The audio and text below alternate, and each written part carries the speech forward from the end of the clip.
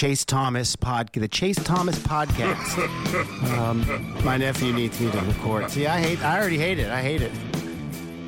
All right, hello, and welcome back to another episode of the Chase Thomas podcast. My name is Chase Thomas, and I'm joined, as I am every single Sunday night during the college football season, my good friend, fellow University of Notre alumni, Matt Green. Matt, good evening, sir. How are you? Good evening, sir. It has been an excellent weekend, I would say. As a huge college football fan, like I am, I had an awesome time. How about yourself? I mean, I don't know if you saw any of that Tennessee game on Saturday. So it was a great weekend. Putting up some points. Not even punting anymore. Tennessee did not punt, sir.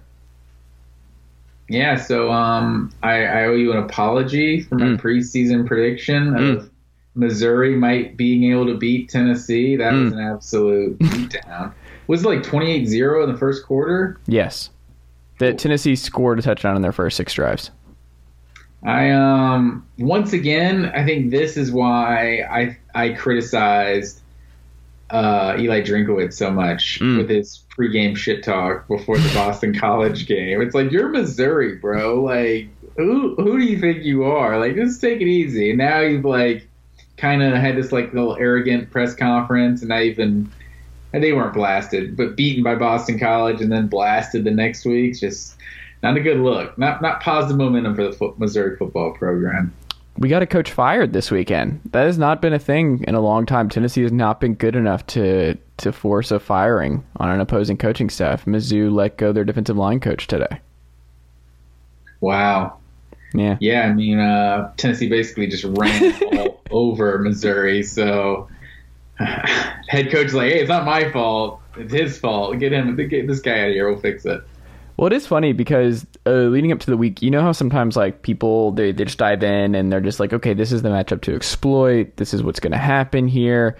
And then, I mean, coaches know this. This is their job to know this and adjust. But like when Tennessee players were asked about what they were excited about with this Mizzou game, they were all chomping at the bit. They're like, oh, we've seen the tape. We're gonna run on Mizzou. Like they're like, we're excited about what we're gonna be able to do against Mizzou.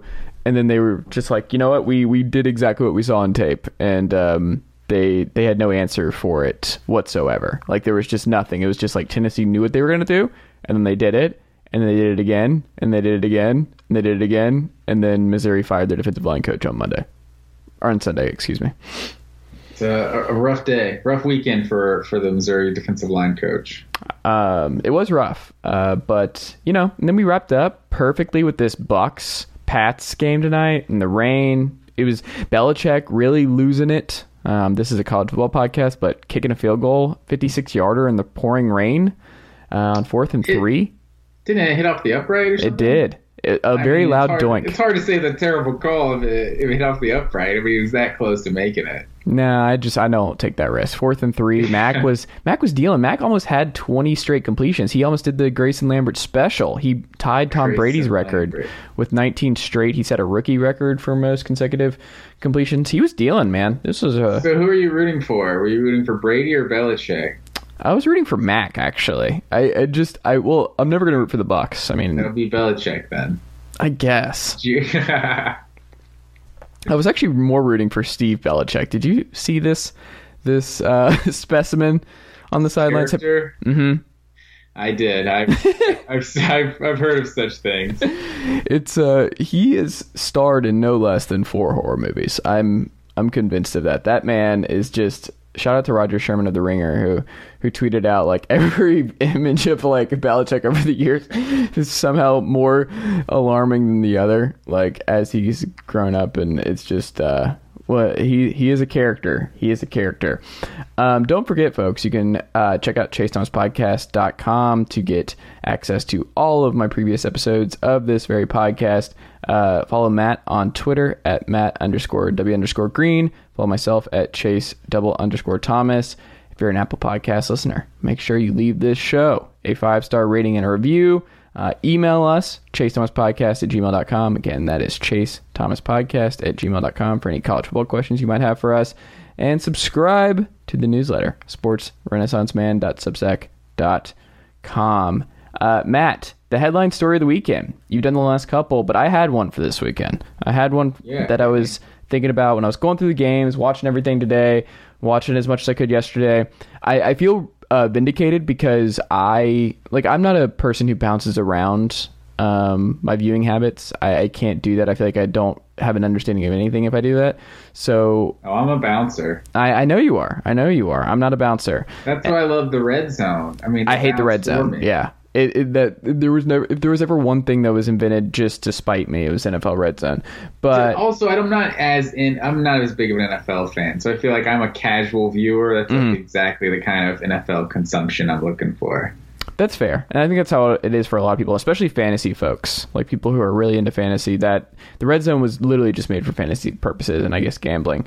But where was I going with that? What was I saying? I don't remember what I was saying. You were talking about that's a good question. Where were you going with it? Oh, you're not a guy that likes to go around. You don't like right. So I was watching all these different games. Oh yeah, I was vindicated. I remember now. So vindicated, and folks, we're recording this at 11:45 East Coast time, PM. So bear with us. I've got my tea. I'm doing my best. And I was bouncing around, and then the 3:00 people were all dialed in. Remember Lane Kiffin before the game, get your popcorn ready, and not only did we not need to get our popcorn ready, we could have taken a nap. We could have just missed that game entirely. And we'll get to Ole Miss, Alabama. But I was like, I don't think this is going to be good. And my gut told me, stick with K-State, Oklahoma. Give them your time. They've earned it. Skylar Thompson's playing. Chris Kleiman's playing. Spencer Rattler's a question mark. It's in K-State. We love the Little Apple on this podcast, Matt Green. So I gave the Little Apple my time. And I was vindicated. Great game. I mean, they couldn't overcome them at the end, but a delight, a close affair. K-State hung with them. A really physical game. It's a lot of fun. A lot of back and forth. Spencer getting rattled. The fans going after it. Some questionable calls. We had a double kick. Did you see the double onside kick tap in this game? I don't think I did. Have you ever seen that on an onside kick where the kicker for K-State, they did the surprise onside kick midway through the third, double tapped it, and Oklahoma, Lincoln Riley challenged it because they gave it to K-State on the original call. And then Lincoln Riley saw it. And you, being an anti-Lincoln Riley guy, I don't know what you can say to this. This is an elite coaching move for him to see from the sideline that this K-State kicker double tapped it. So he kicked it with his front toe and then he hit it with his heel. And you can't do that. You can't hit it twice before. Gotcha. And he challenged it. They called it, so it was Oklahoma's ball. That's so elite coaching right there. That is some elite coaching. But yeah, so all that being said, there were a lot of blowouts. You had Alabama 42, Ole Miss 21. You had Georgia 37, Arkansas 0. Like College Game Day going to Athens for that game. We were talking before where it was just like, this is a bad idea. Why would you go somewhere where it's an 18.5 point spread? We had Friday, Iowa. In terms of the rankings, though, like what was the better? I mean, maybe Cincinnati, Notre Dame. Yeah, Cincinnati, Notre Dame. They did just do a Notre Dame game like the week before, right? Well, that was in Soldier Field. They could have done. I mean, you could have done Oklahoma State, Baylor. That was a close one. We figured that'd be close. You could have done LSU, Auburn. Figured that'd be close. You could have done Wake, Louisville. When are you going to go to Wake? Give me a reason to go to Wake.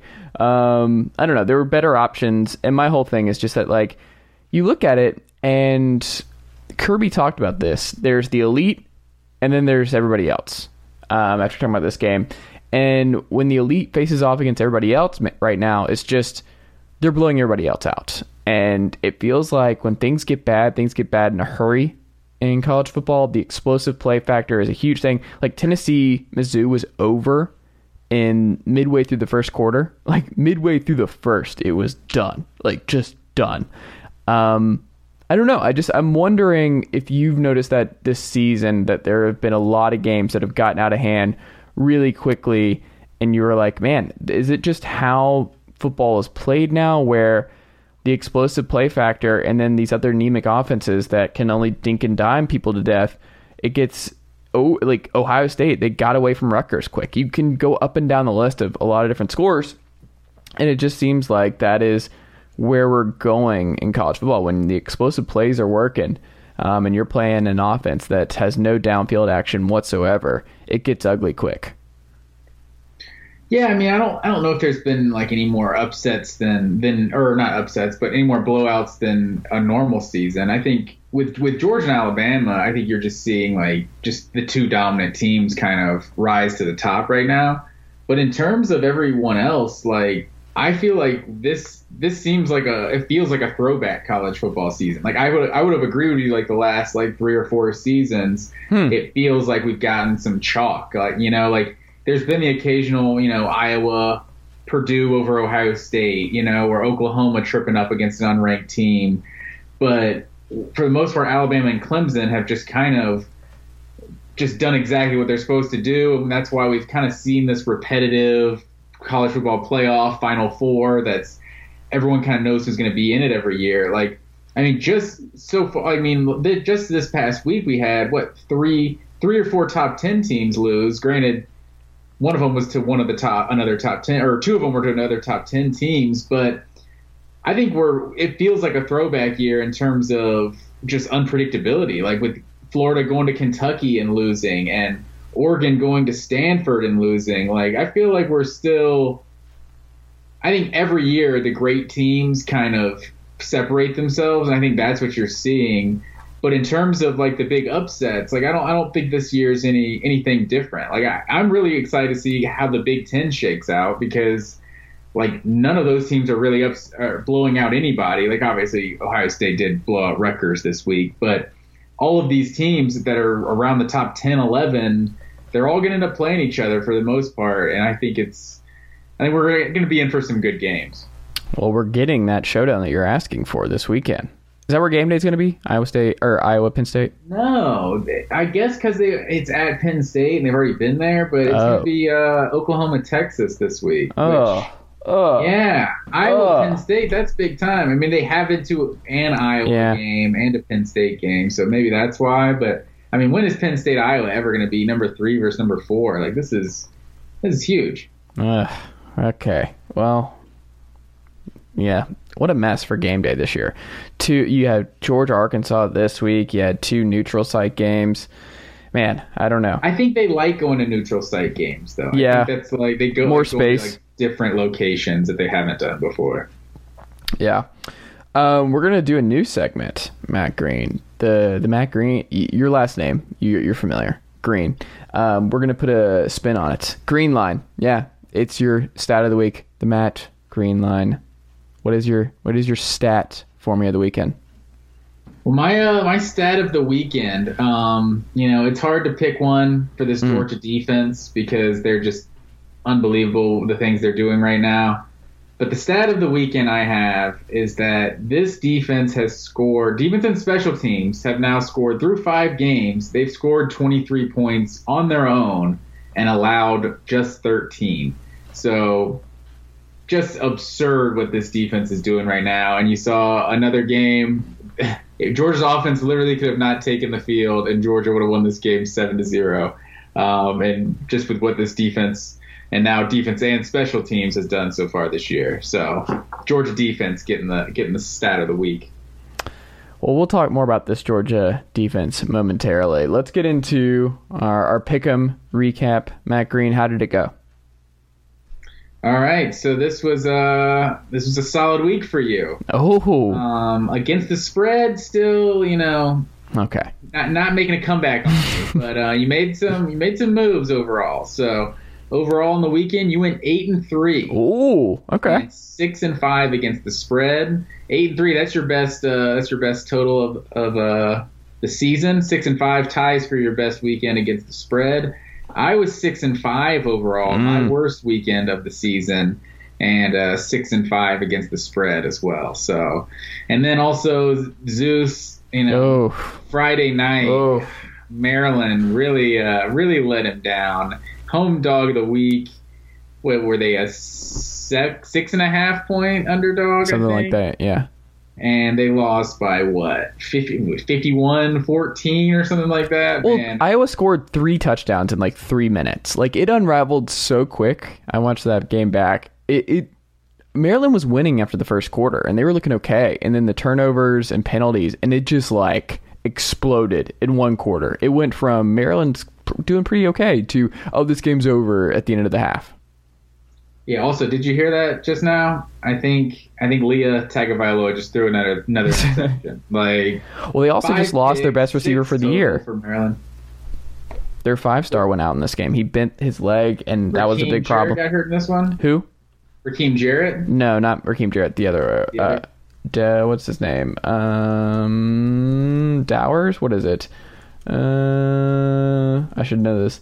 It's a double D name. What is his name? Dante Demas Jr.? Yes, Demas, yes. Okay. Yeah. Yeah, so Zeus's home dog of the week was first loss this season. So not great, but he's going to get back in the win column next week.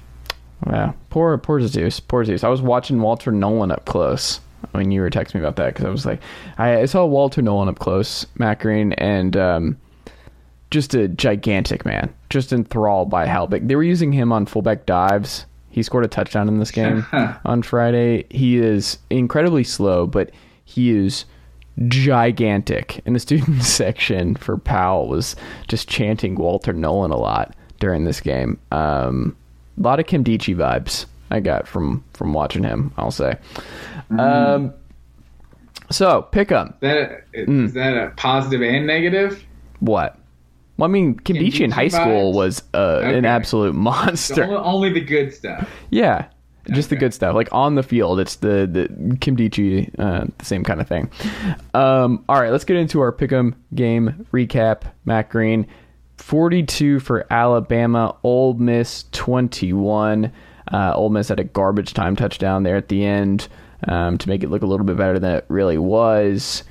Robinson Jr. ran all over him. This was like a vintage Alabama crockpotting, right? Like they did everything to make sure that you did not want to watch this football game and make it as least fun as humanly possible for Lane Kiffin and the Ole Miss Rebels. Matt Corral's Heisman candidacy is over.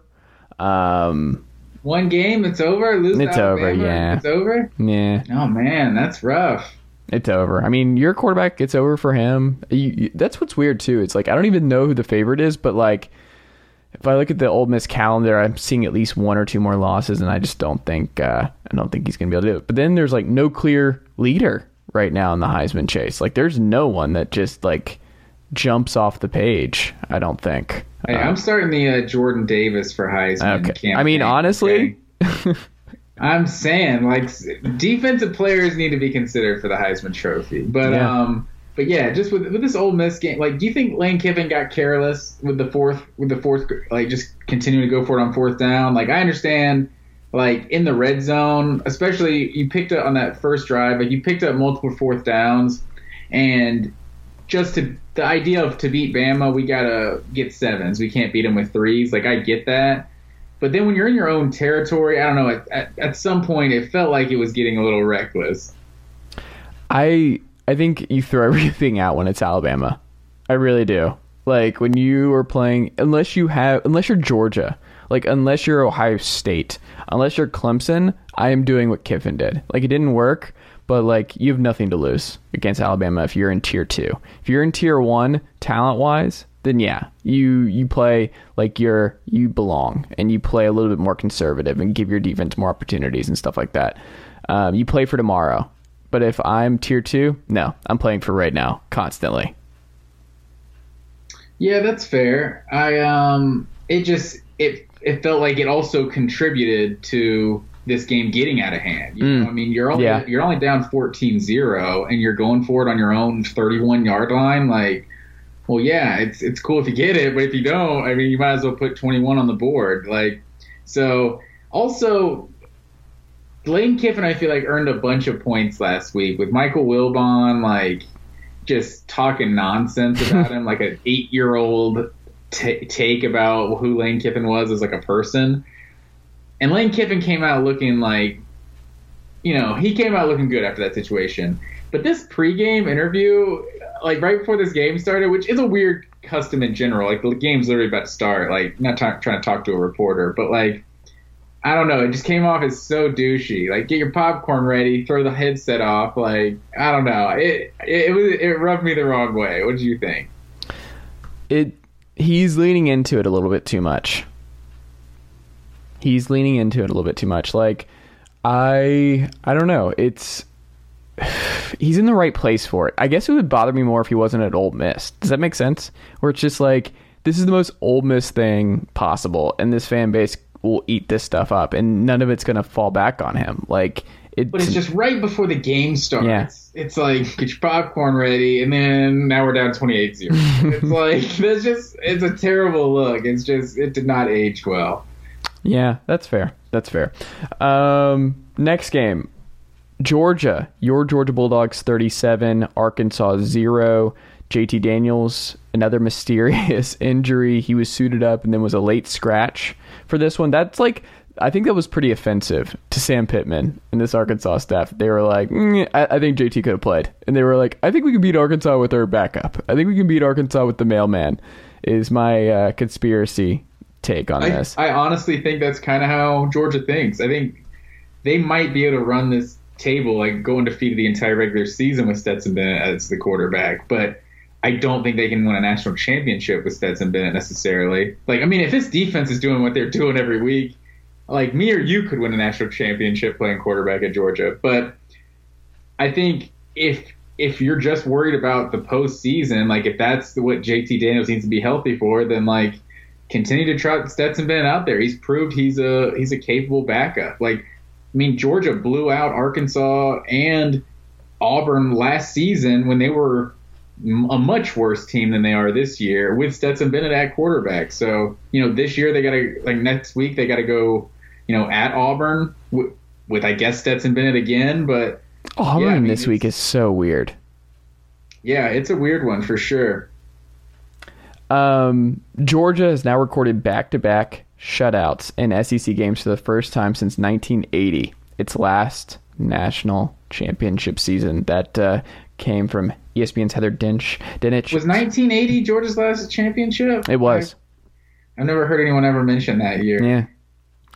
A lot of crazy, just bonkers Georgia stats. But when people talk about Stetson, it's like he didn't do anything. So Georgia ran the ball 56 times. Like, Todd Monken was just bashing his head into the wall calling this game. Kirby, he would be like, can we air it out a little bit? Can I get Kearis Jackson involved? Kirby's like, no.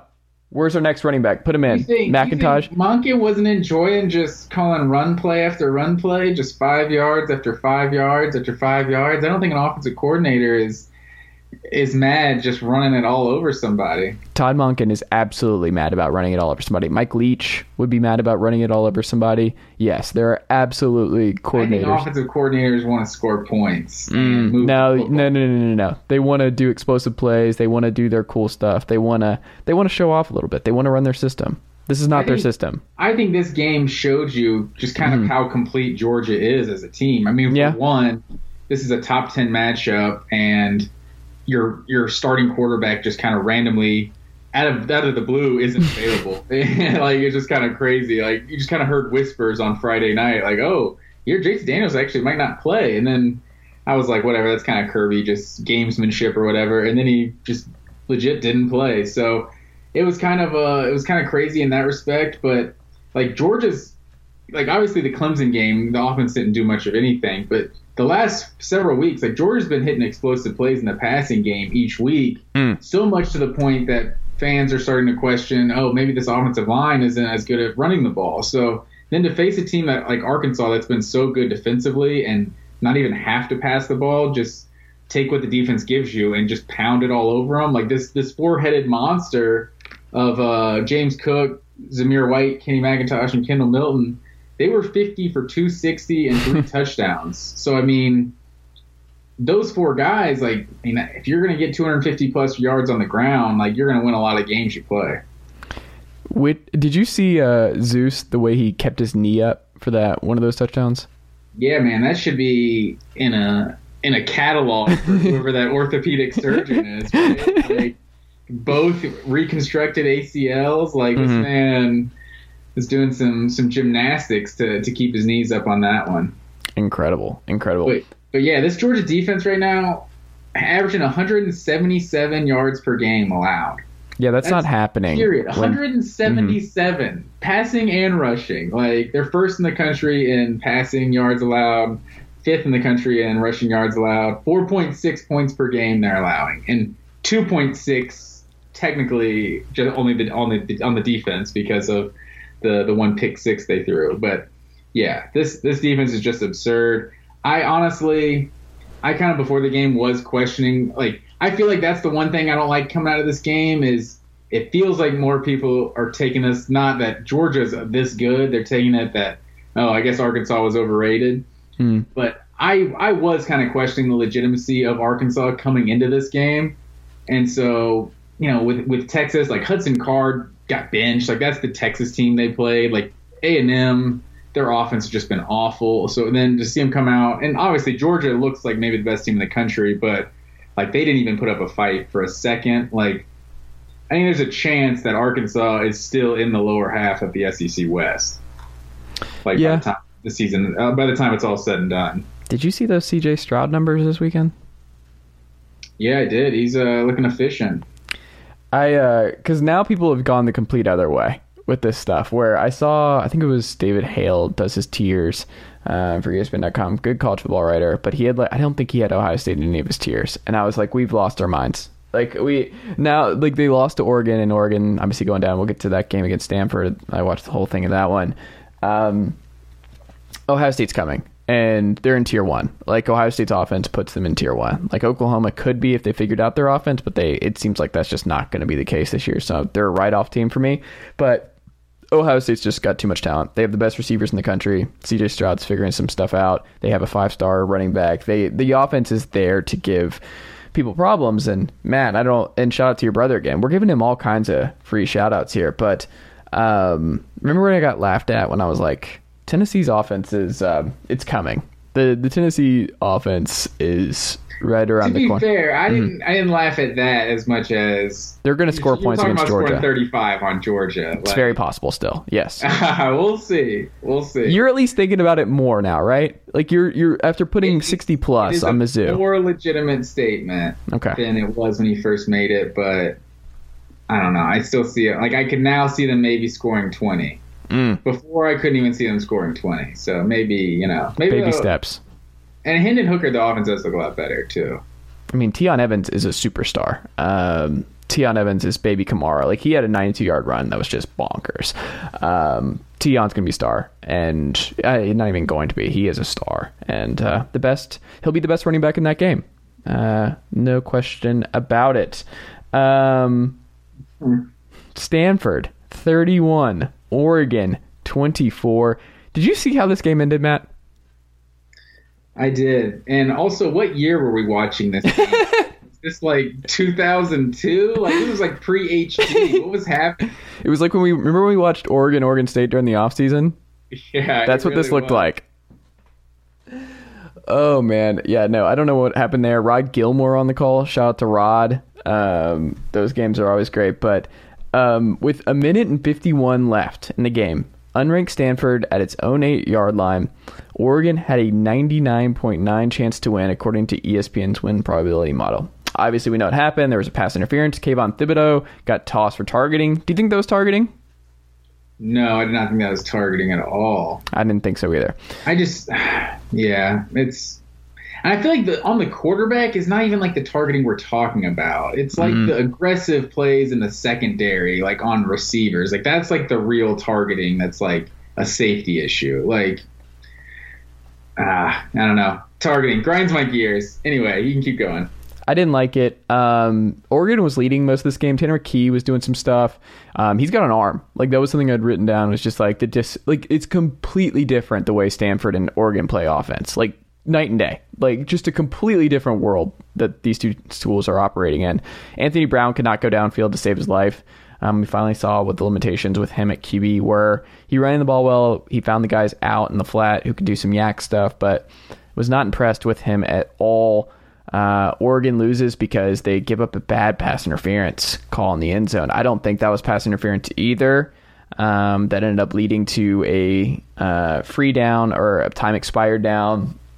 4th and goal. Tanner McKee finds another goal line fade on the left side.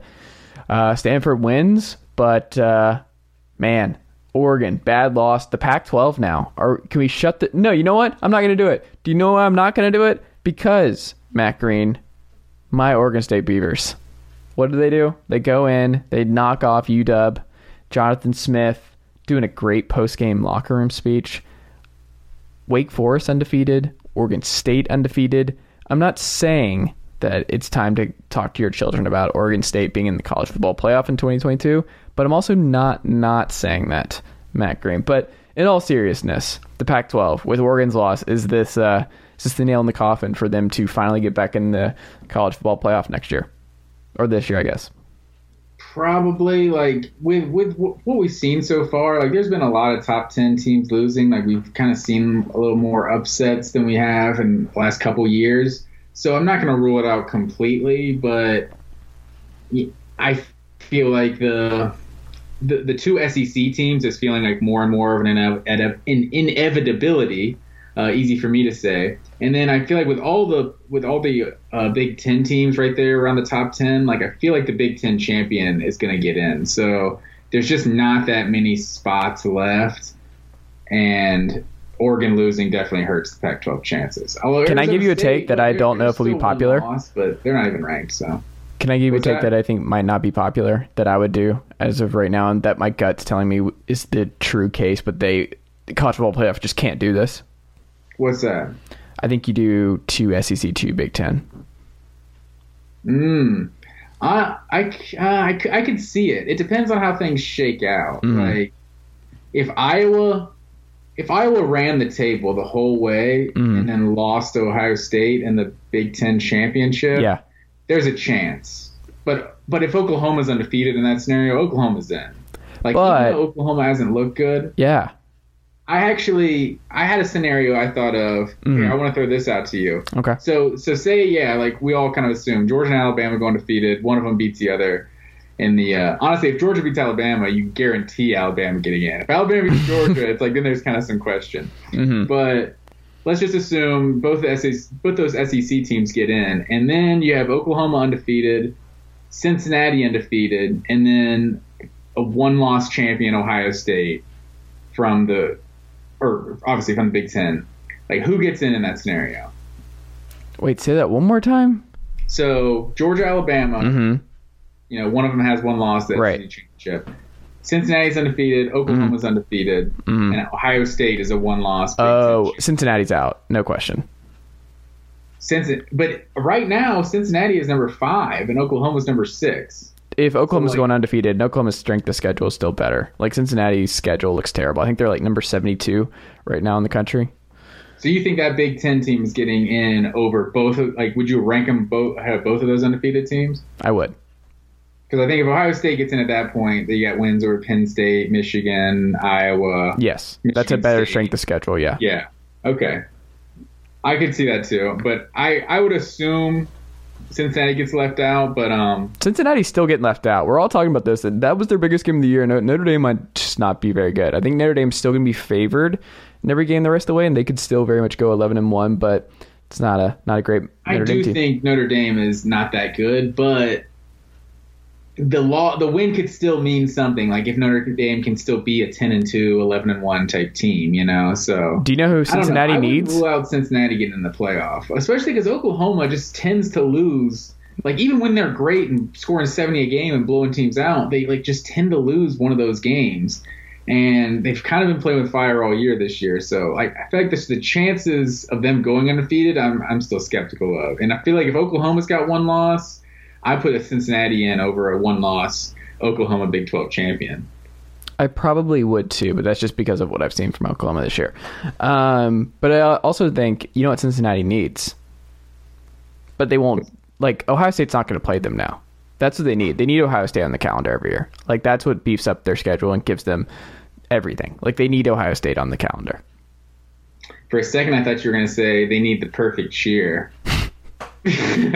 I don't know if you remember the cheerleaders, right? SNL, Will Ferrell. Yes. Classic, but I don't know. Just the way you said it. Like, what do they need? They need the perfect cheer. I don't know. It's funny. we can keep it moving. Speaking of Oklahoma 37, Kansas State 31. Matt Green, Skylar Thompson, valiant effort. Deuce Vaughn did what he could. Great defensive effort from K-State. They just did not have enough. Can't put them away. They just kept hanging around. But Spencer Rattler was better, I'll say. He was better in this game. for sure. And now Oklahoma now has a 14-yard touchdown versus FBS competition. So getting that explosive offense up there. Cincinnati 24. They have like a 40-yard pay to Denzel Mims in this one. They did. Do you think Eric Gray's maybe thinking he may have made the wrong choice transferring out to Oklahoma this year? Yeah, maybe. I thought he was just going to be a plug in and kind of be the star in that backfield. I'm kind of surprised how it's worked out. And Tennessee's offense looks like a good one to play in. Yeah, Tion Evans, 92-yarder. He almost broke the record. He should have had 4 TDs. He had the 4th, and they pulled it for. I digress. I won't go down this rabbit hole. But yeah, Eric Gray made the wrong decision, but you hate to see it. Cincinnati 24, Notre Dame 13. Oof. Okay, so this is about what we expected. I think we both picked Cincinnati to win this game, but Notre Dame's offense, man, like, it's not getting fixed this year. We can just go ahead and pencil it in. It's not getting fixed. Desmond Ridder, I think Cincinnati just needed to look better. They needed to look better than this. And for me, I didn't come away going, this is one of the 4 best teams in the country. I came away from this game going, if I'm Cincinnati, I don't want to be in the playoff because I don't want to see the 44-7 drubbing that Bama or Georgia is giving this group this year. I think Cincinnati might be worse. You obviously want to be in the playoff, though. Do you want that drubbing on national television? Straight up, the money alone, I'm sure I guess so. You want it, but I'm just the exposure, just being in the college football playoff, being talked about for a month straight in preparation for that game. Well, they're getting it basically for 5 months straight because all ESPN talks about is the playoff. Like everything's playoff implications. Everything is everything's about it now. They talk about it so much, even on the broadcast. It's true, but I feel like this one, it's hard to ignore the low key playoff implication from this game because of both these teams kind of where they're ranked, and moving forward, it's like they might not have another really tough game on the schedule. Which obviously that's not a good reason to be picked to be one of the top 4 teams.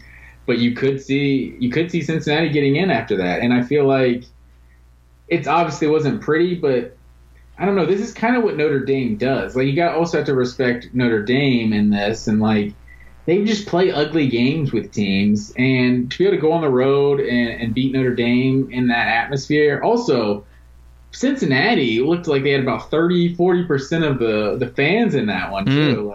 The Bearcats were traveling. But, yeah, I mean, this has to be a huge win. Like, maybe Notre Dame's overrated, but you can't say it's not a huge win. Like, maybe the biggest win in school history for Cincinnati. Also, what does Brian Kelly have to be thinking right now, right?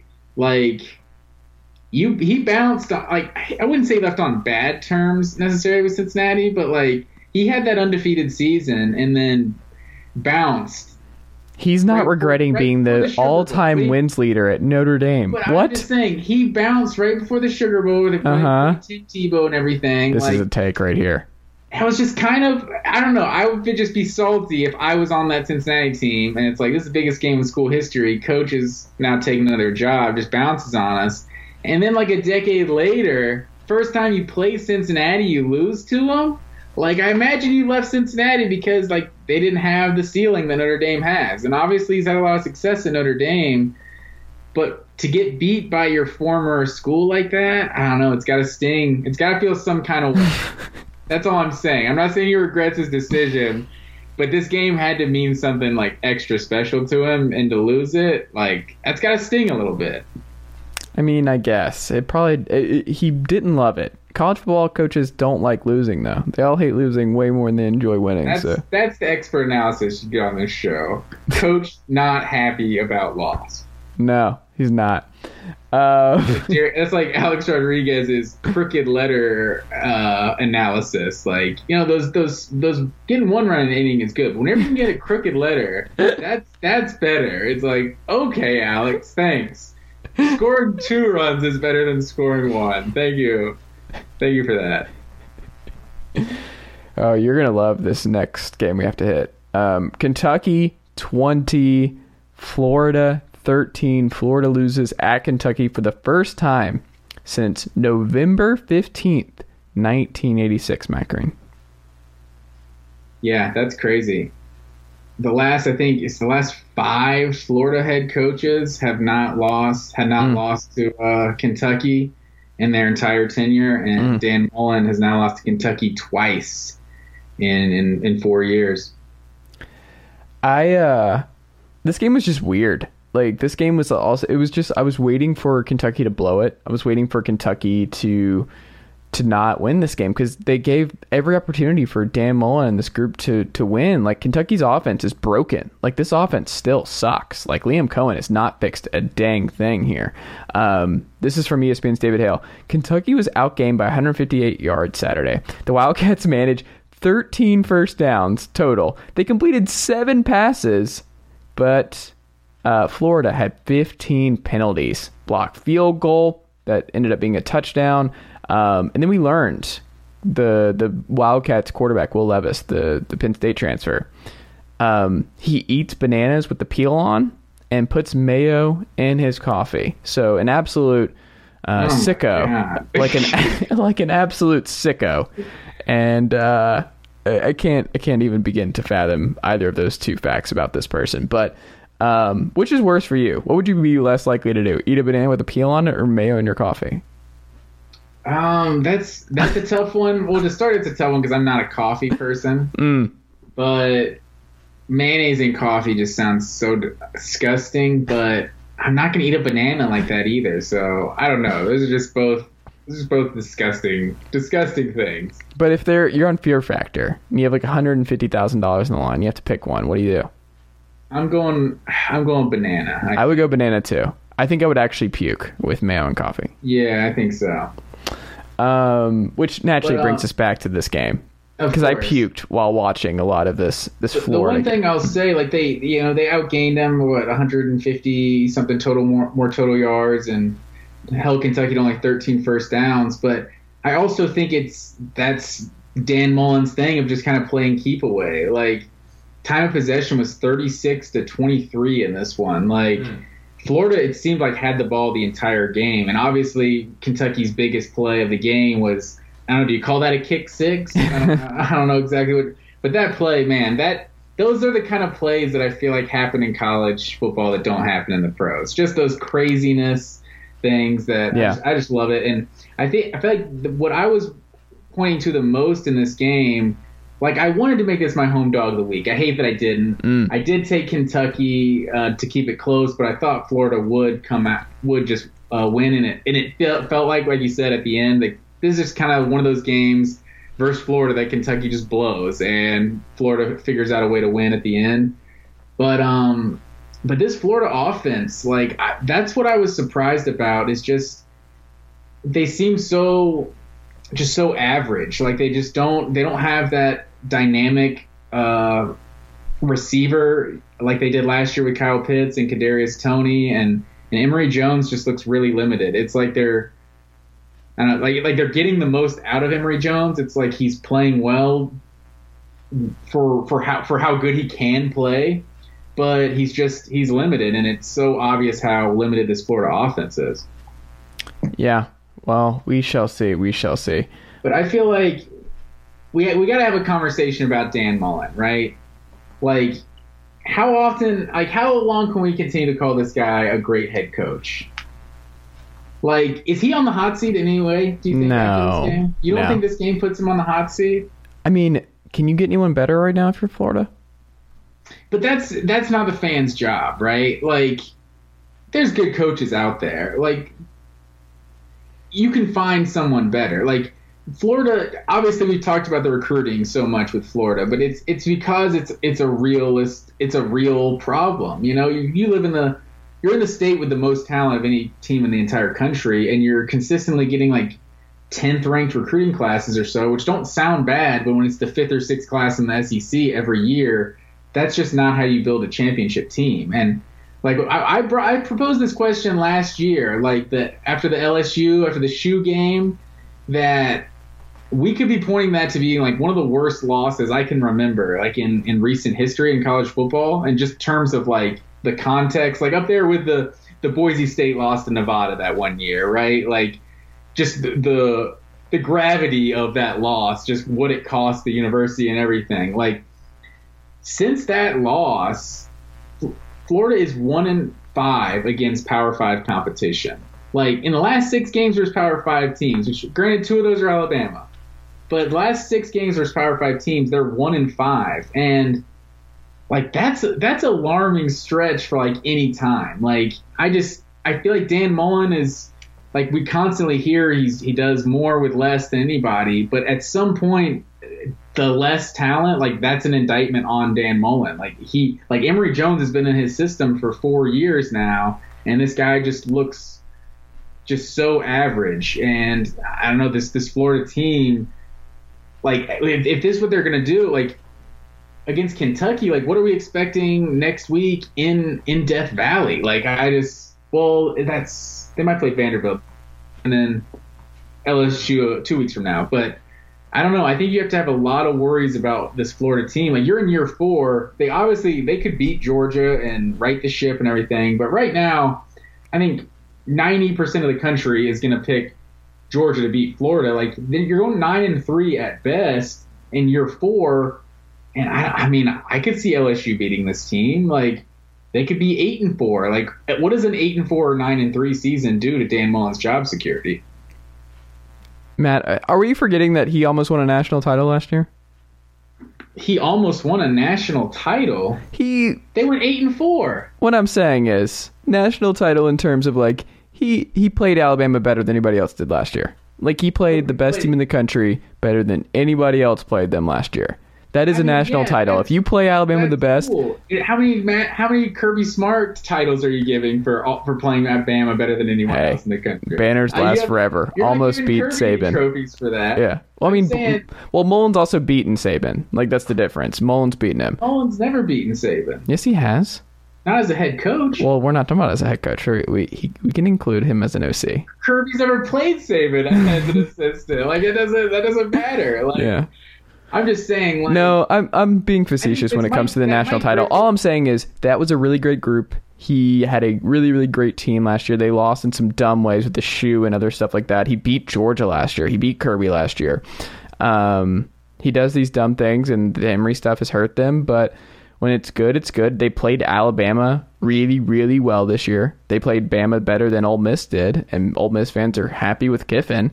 They are going to end up playing Alabama better than most teams played them again this year. So I think he's a really good coach. He's still a top 10 coach, but he still struggles with recruiting. That's gotta be fixed at some point if you're going to really, really compete year over year. But maybe move on from Grantham is part of it too. I think they're like 24th, 25th in defensive efficiency as of this recording, but no, he's fine right now. Unless you're going to blow me out of the water with some like all-time great name, I think I would keep riding with Mullen for a little while longer. See, Ole Miss is also in year 2 of Lane Kiffin, and like, they have way different expectations than Florida. Like, this is year 4 of Florida. Like, I know Mike Griffith is like a super like polarizing Georgia beat writer, and I don't necessarily agree with a lot of things he says.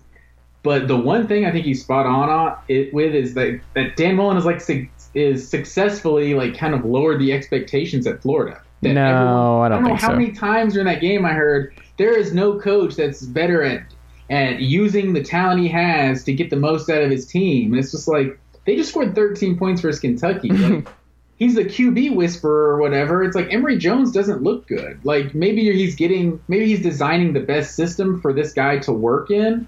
But like, this guy's throwing 5 touchdowns, 6 picks. Like, the offense has not been great. So it's like, at some point, that's a reflection on Dan Mullen. Like, he's a great play caller and everything, but there's so much more to running a football program. And I don't know. Like, I think Florida fans, like a 9-3, 8-4, like year 4 now. Like, year 4, this is all Dan Mullen's guys at this point. Like, you shouldn't be getting worse from year 3 to year 4. And it's also the best offense they ever had in like Florida history. That team went 8-4. Like, that's in a weird year, good. COVID year, and they were in it. They lost late against a really great Texas A&M team that finished in the top 5. They played Bama close. They beat Georgia. I don't know. I think we're overreacting. Let me see. Give me another year of this. If they're looking like this with Richardson for a full year next year, then I'll readdress. But as of right now, I think it's fine. Michigan 38, Wisconsin 13. Whew. Wisconsin is bad. 1-3 now, Matt Green. Yeah, Wisconsin. Do you know what the scoring differential in the fourth quarter is for Wisconsin so far this year? Lay it on me. I imagine you don't, just off the top of your head. No. Wisconsin's getting outscored 65-20 in the fourth quarter this year. Oof. Got outscored again, 18-7 in this one by Michigan. Like this, Michigan just this was an ugly game, and I feel like I feel like we say that about every Wisconsin game. But yeah, they just don't look good, and without Graham Mertz, I imagine it's not getting any better. No, I mean Harbaugh gets beating Wisconsin off his back. I guess that's a positive. But yeah, this Wisconsin team has real problems. Mertz got hurt in this game. That might be a good thing if they get somebody else in there. But man, Wisconsin, it's bad for Paul Chryst crew there. Mississippi State in a stunner, 26, A&M 22, man. Okay, so I'm writing about this tomorrow, actually, where I was thinking about this with Tennessee and Georgia, where like part of the cool thing about having a veteran, and you think about these different big-time programs that can turn to somebody if somebody gets hurt, because quarterbacks are asked to do a lot more. They take a lot more hits. They do a lot more RPO stuff than they did in years past. And lower leg injuries like Haynes King had happen to him can happen more often. It's not necessarily about having more 5 stars behind them, but if you could everyone needs a Hendon Hooker. Everyone needs a Hendon Hooker as the backup. You need a Brian Maurer in there. That's who they needed in this game. A Stetson Bennett, if you will. They need a Stetson Bennett because Zach Calzada is just another young guy, another young, unproven guy, and he stinks. And he's destroyed this season. And it's not his fault. He didn't win the job. He's like, I didn't ask for this. I wanted to carry the clipboard. But like, it's bad. It's bad. And Jimbo's play calling in this game was not great, but like, this is why you need a competent older backup that you can turn to. You need the veteran 5th-year senior that you get in the portal. Like every team, like high-powered team, every high-powered program that has national title aspirations needs to hit up the portal and make sure you have a transfer from somewhere who you can plug in for a 4-game stretch or whatever that can do something well. See, I think that's where you're wrong, though, is that I think the portal is the last place you can address this specific issue. Okay. Because no one's going to the portal to be a backup anywhere, right? Especially at the quarterback Well, position. if you're a grad transfer and you're just taking a flyer, that's what I'm saying. Like, if you're a grad transfer... It's true. I mean, how good of a player is someone like that going to be who's just, like, cool not playing his senior year in college, right? It's like, the only way to address this, I feel like, is just... like Alan Bowman, right? Pile recruits, right? And just hope that if you got 5 on the roster, that one of them is a serviceable backup. Yeah. Well, but this A&M team looks so bad right now, though. Like it's kind of insane. I thought about this while watching this weekend. Do you know what they were ranked last week, going in before they got upset by Arkansas? Were they 9th? They were ranked 7th. 7th, okay. It is possible for them to go from being the 7th ranked team in the country in week 4 to finishing the season as the 7th best team in the SEC West. Ooh. Like right now, like if you're making your power rankings, A&M's the worst team in the West in my book. Like I think Mississippi State, like they're probably near the bottom of the West. They just beat them, you know? It's like Mississippi State's probably 6. You know, I don't even know after that. It might be LSU at 5, Arkansas 4, Auburn somewhere in there. Ole Miss at 2, I guess. I'm not sure. The SEC West is so unpredictable right now. Like, I was thinking about this weekend. Who is the second best team in the West? I think, first of all, you need to put some respect on my guy Bo Nix's name. I know you love to hate on some Bo Nix. No, he's obviously not my guy. But Bo Nix was doing stupid stuff this weekend. He may have had the college football quarterback play of the century. I mean, that was just incredible, the way this guy was running around making plays. But Seneca Wallace out there. Right? Auburn could legit be the second best team in the SEC West by the end of the year. I think that's possible, yeah. Like this division is just, we're used to like 5 ranked teams being in the SEC West. Right now, we might only end up with like 2 or 3 by the time they all start beating each other. And like I really have no idea who's going to be, like Arkansas was the second highest ranked one, Ole Miss was 3rd. But I have no idea how this conference is going to shake out. It should be really fun to watch. Yeah, the SEC West is just bonkers. Someone keeps, I forgot who it was I was talking about on the broadcast yesterday, of just like the SEC is just, it's still the deepest conference in college football. I'm like, well, no, it's not. The SEC West is the deepest division in college football. I don't know if you've checked on the SEC East lately, but South Carolina tried to give away a game against Troy this weekend. Vanderbilt highlighted the toilet bowl against UConn, which was an absolute delight. Watched a bunch of that. You have Florida. I'll admit it. I turned on the end of that game. And yes. I was not proud of it. It's like I have to see how this ends. College football, like it's for the college football sickos. But yeah, Mizzou, awful. Like the SEC East is not a good division whatsoever. The Big Ten is the deepest conference in college football this year. That's silly. But Oklahoma State 24, Baylor 14. Oklahoma State keep moving on. I cannot wait for Oklahoma State, Oklahoma. I hope they're both undefeated when they get matched up. How many weeks are we away from that? Do they play the last week of the season usually? I don't even remember off the top of my head. Oklahoma State, Oklahoma. Yeah, they usually play the last week of the year. Bedlam. I underestimated T. Boone Pickens Stadium. You did. That atmosphere they were given. I just buying into Baylor so far through the start of this year. They just look so good offensively and defensively. But Cowboys can play. They stifled them.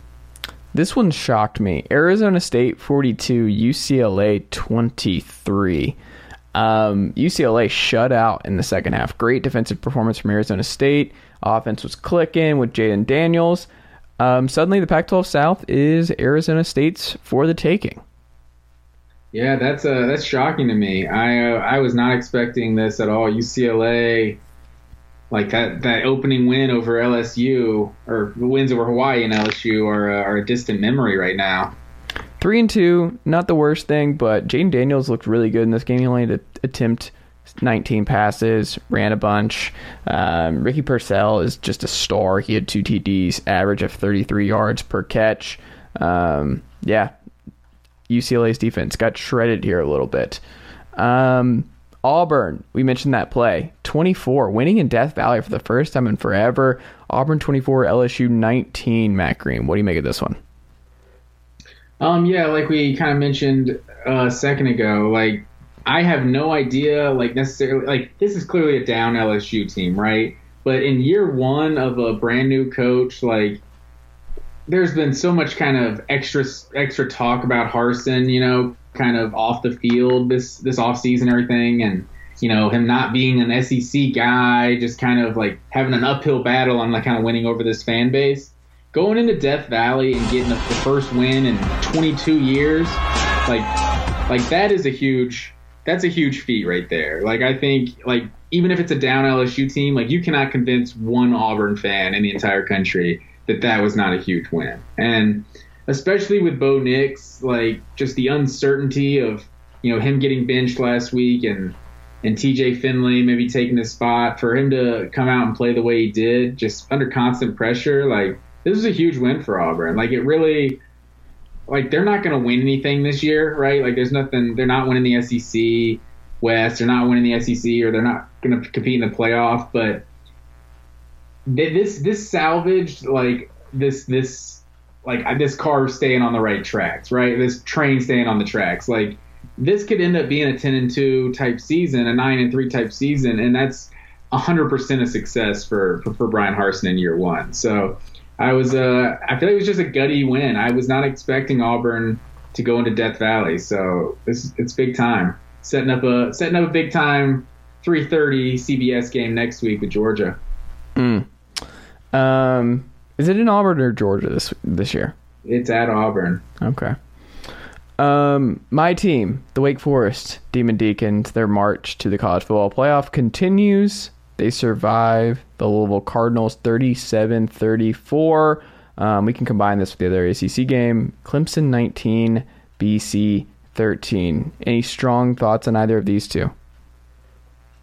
Man, I'm just not sure how many weeks in a row Clemson is just going to like mess around and have one of these tight games at the very end. Like it's just, they've done this.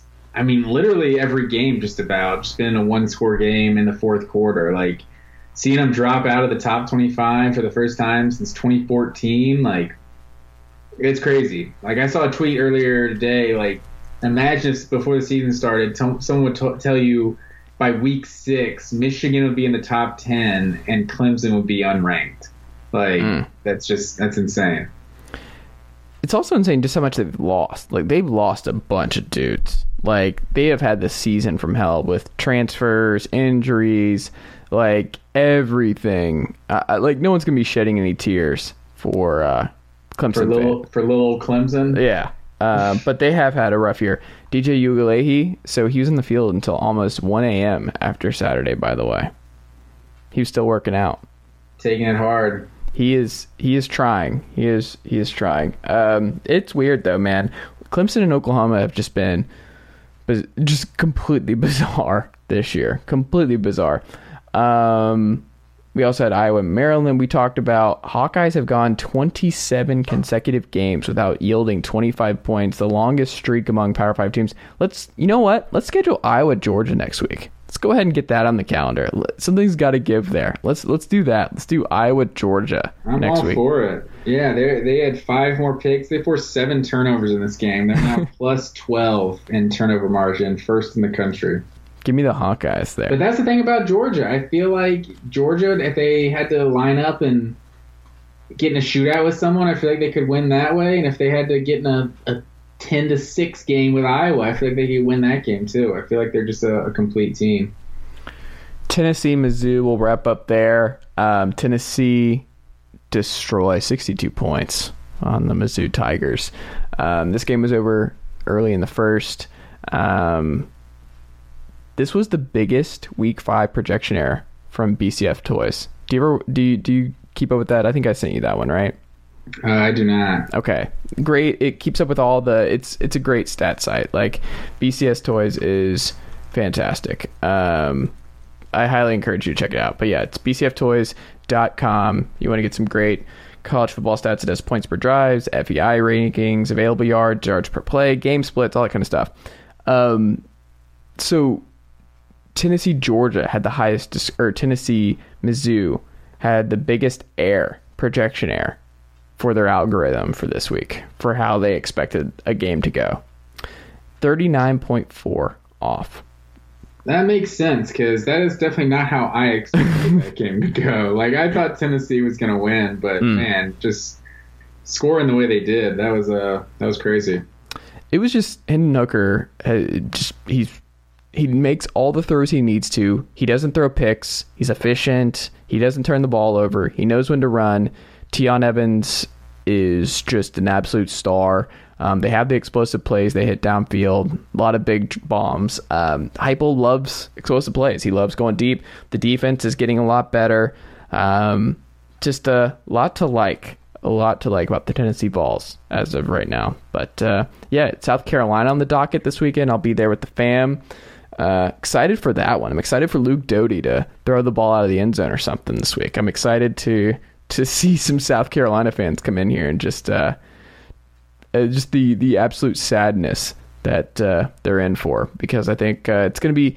I think South Carolina's worse than Mizzou, so I'm guessing that it's not going to be a good weekend for the Gamecocks in Knoxville. I think South Carolina is worse than Mizzou, so it should be a good weekend for the Volunteers. Absolutely. We're going to take a quick break for a message from our sponsors, and we'll do our add a sticker, remove a sticker.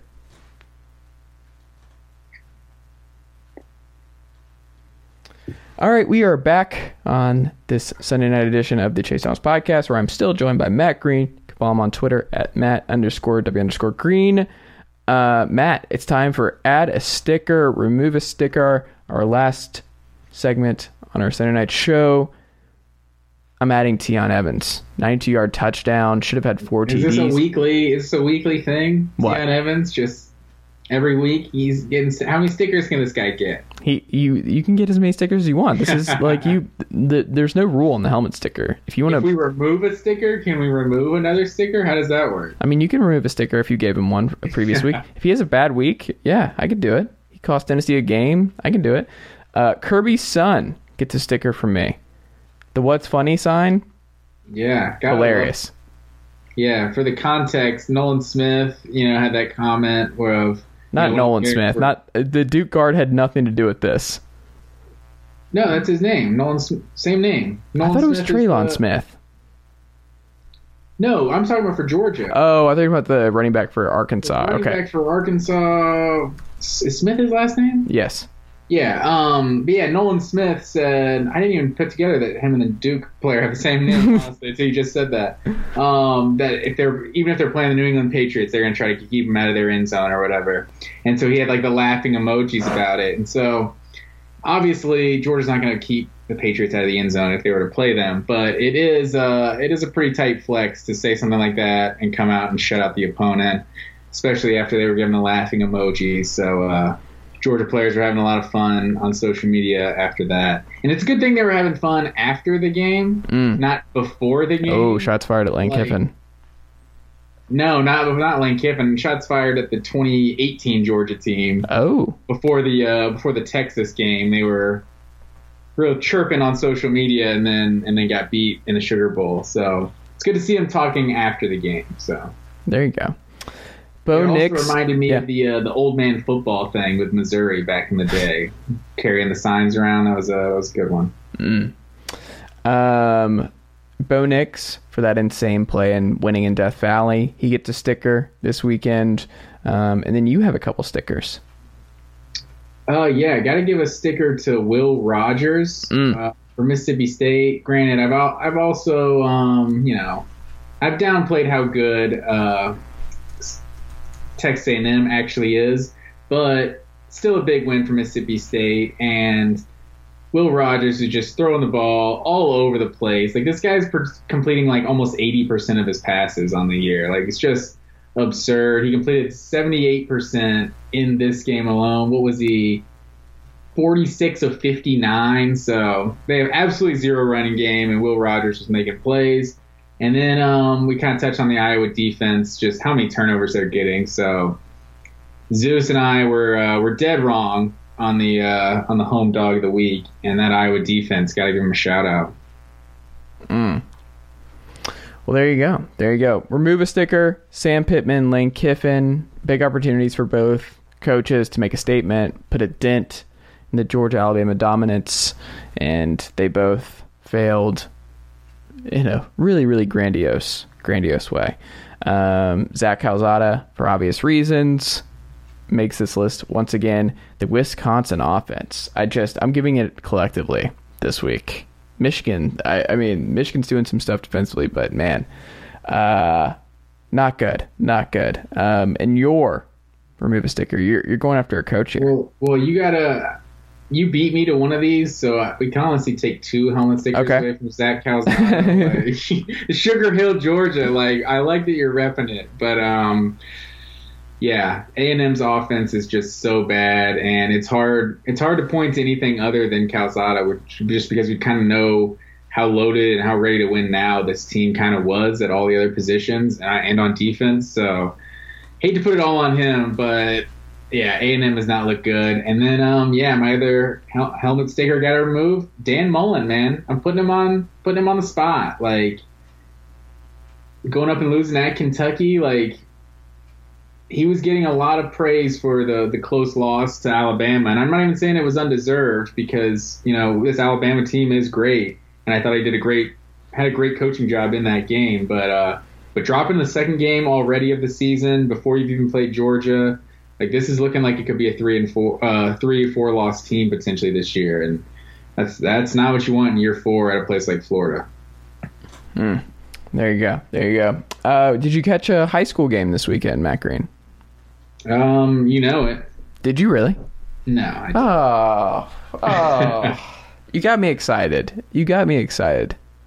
No, I had the parents over for the weekend. Not like over it, but like for the Georgia game. And so we were doing all kinds of meal prep and like cooking stuff on Friday night for the noon kickoff, because Kirby said we had to be early and we had to be rowdy. So we had to make sure we were up early, get the dogs a nice long walk, and we're ready for the weekend. Whoa, what was on the menu for this weekend?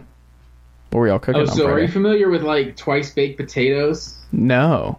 Oh man, twice baked potatoes are like my jam in general. But apparently you just bake a potato, like scoop all the insides of it out, and then like mix in, like cream cheese, like all kinds of sour cream, like all kinds of stuff, bacon and stuff like that. And very healthy. Stuff, yeah, for sure. And you stuff it back in the potatoes, and then you like cook it again, So I kind of melt the cheese and stuff. So like that's a twice baked potato. So Tori does these twice baked potato bites with like these little smaller potatoes, and they're fire. And some buffalo chicken dip, like it's fire. It's good.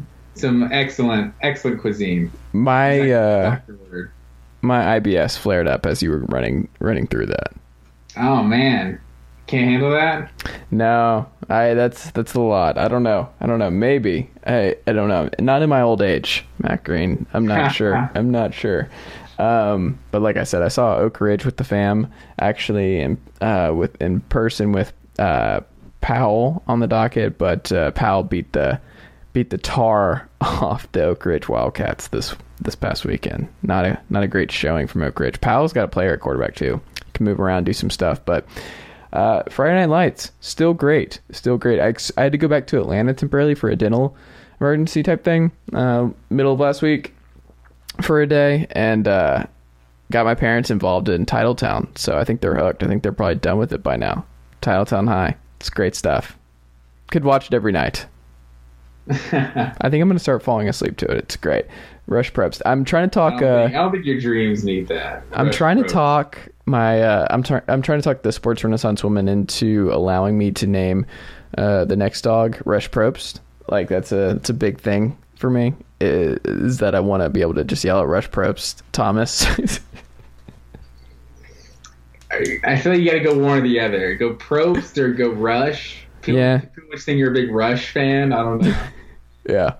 The other one I've always wanted to do is Offset. Offset was something that I've always wanted to yell at a dog park and see if anyone gets it. Because if you have to call your dog and just being like, you're familiar with the local Atlanta rap group Migos, correct? I've heard of such things. And you know what they do in the beginning of the songs? They just say the name of the song multiple times. Or the name of the artist who's about to hop on the track. Oh, yeah. So it's like, Offset! And I just want to yell Offset at dog parks. It's an important thing, which is a great reason to get a dog, just so you can shout out a name over and over again in a public setting. That's what the good folks want. Nicknames are important for a dog, though. Those are the things you don't think about until they have the name. Kind of becomes a permanent name. Like Maddox, like that's his name. I pretty much call him Mad Dog. Oh, because that's what you always call it, Greg Maddox. Yeah. So, like it's definitely a good nickname. Does he know both? His retention is questionable. Who knows? Is Zeus or Maddox smarter? Honestly, I feel like Maddox is smarter. I feel like he seems like in a mischievous type of way. Like he's smarter than we are. Like I don't know. He seems like he's up to something. Zeus is like almost 9. Like he's just like, he's chilling. He's wise, So don't get me wrong, he's not dumb, but he's just, I feel like he seems like you had those friends growing up that'd be like, man, y'all play too much. I feel like that's who Zeus is. Like, y'all play too much. That's great. Matt Green, we can follow you on Twitter at Matt_W_Green. Follow myself at Chase_Thomas. If you like listening to Matt and I talk college football twice a week on this very feed, make sure to hit that subscribe button. Leave us a 5-star rating and a review on Apple Podcasts if you're an Apple Podcast listener. Subscribe to the newsletter, sportsrenaissanceman.substack.com. Email us at chasethomaspodcast@gmail.com. Again, that is chasethomaspodcast@gmail.com. Go visit Chase Thomas Podcast today if you have not already. Matt, I will talk to you in a couple days. More college football on the horizon. Tennessee rolling, Georgia rolling, Tier 1. Basically the same thing between Knoxville and Athens. Same kind of stuff cooking. People are saying, not myself, but people are saying, I will talk to you in a couple days, my friend. Yes, sir.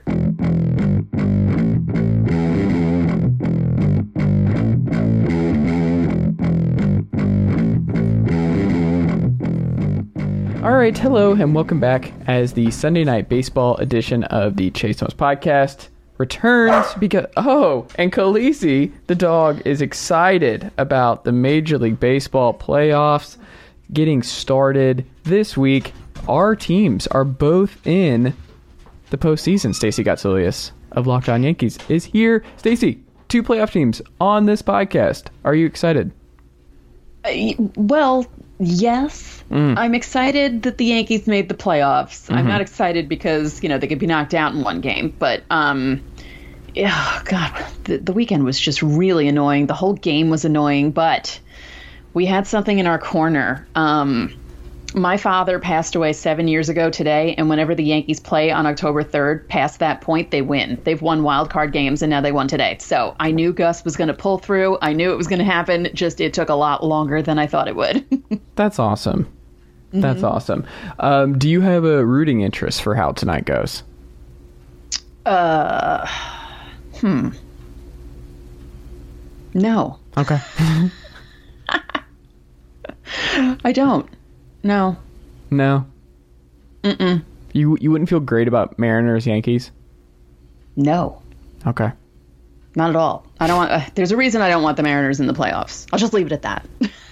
Are you really worried about the Mariners? It's like Yankees fans who are like, well, I don't want to keep getting the Twins because one of these times they're going to get us. Right. And then they never get you. I always think that way too. Yeah. I always think that, 20 years is a long time for a team to be beating up on another team. And no, the Mariners, they're that kind of sneaky team that can, run into one late in a game if, their pitching is holding you down. Like, they have guys like that. I mean, the Yankees theoretically also have guys like that, but, apparently they don't like playing like that. But yeah, I was very happy that the 4-way tie did not happen because that just would have been too much for me. Jeff Passan outlining it on Twitter last night was a lot for me because I was looking through it and just like who gets to pick who they play depending on how it goes. Like, that was weird, and just the potential just chaos that we could have had. Pretty remarkable. I mean, we're still gonna the fact that there's this many teams still in the race this late in the season is good. This is the best benefit of the wild card game. It's just having more teams with things to play for and to prove, and it's cool to see teams go to the end and some teams just sputter out at the worst possible time, like the A's, and to just I think it's cool. I think the wild card game is an unmitigated success, but I also really hope they don't expand more after next year. I hope that's not where we're going. I hope that they don't overindulge this and just be like, well, look at all these awesome teams that pushed it towards the end. What if we just included all of them instead of making it heartbreaking for a couple of these teams and fan bases that come up just short of the wild card game? Because I'm concerned they're just going to be like, oh, they're right there. So there's only a game or two separating them. So we should include all of them instead, which defeats the whole purpose of said wild card game and the chaos that this gives us this week. Does that make sense? Yes. Now, how would you feel about maybe the regular season not being as long and the wild card round being 3 games like it was last year? 3 is okay, I guess. I mean, I would still prefer, I think I'm alone because based on other baseball people, it seems like the general consensus is they prefer the 3-game wild card, and that's more fair. But my whole thing is I am not a proponent of fairness in wild card games or in overtime. I think fairness belongs in regulation. I think fairness belongs for division winners. I think fairness belongs for people that do it over a long period of time. And if you put yourself in a position where you're a wild card team or you're in overtime or in extra innings or whatever, I don't think the stake should still be even. I like that it makes it more difficult and it makes it less fair because you should want to finish things in the regular season. You should want to win the division so that you don't find yourself in this predicament. I don't like fairness when it comes to this. Well, no, I don't think they could make it where all three games would be at the better team's venue. That would be a little bit way unfair. Yeah, I don't know. I like the wild card games when my team isn't involved, but lately that's it. The Yankees just won their 9th wild card since the wild card started, and this will be their fourth wild card game, right? 2015, 2017, 2020, 2021. So, or well, last year was a series, but still, it's their third wild card game, and it's just I don't like it. I like watching other teams' fans go through crazy times. That's why when like other years, I'll root for chaos. Like earlier this season, a couple months ago, we were talking about wanting chaos in the NL West, and then that fell by the wayside. And oh yeah, we were hoping like maybe the Padres would come out of nowhere, and then they finished 79 and 83, and the Dodgers and the Giants finished a game apart. I mean, it's unbelievable that a team with 105 wins is going to be in the wild card game against a team that's only in the wild card game because they won like 18 games, 17 games in a row. So it's just baseball is amazing when you think about it. I enjoy it. That's something I enjoy, and I like the craziness that is. And some people are like, "Well, see, how is that fair? Let's get rid of divisions and just go just go best record up on down, and that's how we can do things." But I'm like, I kind of like that it's not fair, and that the Dodgers have to suffer a little bit, even though they won 100 games. I like that they're having to sweat it out against a Cardinals team, potentially in the NL wildcard game. And then the Braves Brewers, I have no idea what to make of that series yet. I think it's going to be really low scoring. I don't think it's going to be a lot of fun. I think it's not going to get a lot of coverage either. Two things are true. I think the Braves and Brewers are not getting a lot of casual fans to tune into that series. Maybe if Acuna was there, it'd be a little bit different, but I still don't think so. It's just that's going to be a quiet one that does not get picked up by ESPN and Fox and everything. I don't think they're going to be jumping at the bit to talk about that series and what Ian Anderson looks like. I don't think there is a bunch of Austin Riley buzz going on nationally. But that does not mean that I won't be excited about it. I just don't think America will be excited about it. If you had to rank, Stacey, like the most exciting series for you based on how it looks right now, we'll exclude the AL wildcard because we still don't know that. What do you think they are? I would say, let's see. Wait, who's playing? Is it how is it lining up? Is it the Rays? Who are the Rays playing? Emma, they are playing they get the wild card winner. Right. So Astros, White Sox. No, the Astros are going to beat the White Sox. The White Sox aren't. The White Sox plays against a weak division, and the Astros will expose that, and they'll be annoying, and they'll probably sweep, and everyone will hate them more. Mm-hmm. I feel like the better series will be, Dodgers Giants. If the Dodgers win the NL wild card, and then they have to play wouldn't they play the Giants? Yes, they would play the Giants. Yep. Yeah. So I think that one. If that happens, there could be Cardinals devil magic and they could win. And then that could also be an interesting matchup, because wouldn't it be something if the Cardinals, who, finished on a roll, basically come in and demolish two teams that finished with over 105 wins? That's crazy. Yeah.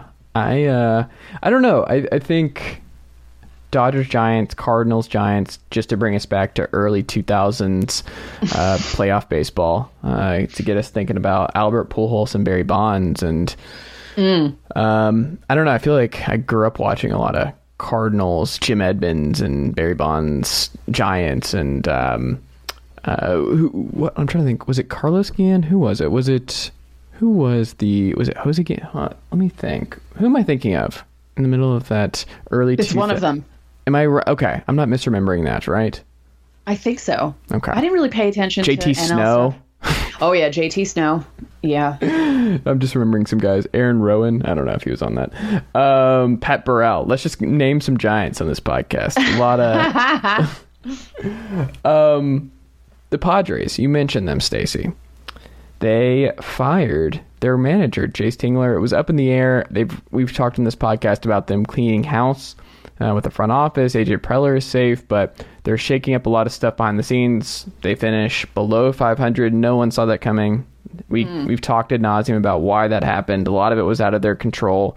A lot of it was just horrible, horrible, horrible luck. And I don't know what the baseball gods disliked about the Padres this year, but clearly something set them off. But yeah, the Padres move on, and a lot of GMs don't get this many cracks at manager, and AJ Preller is getting another one.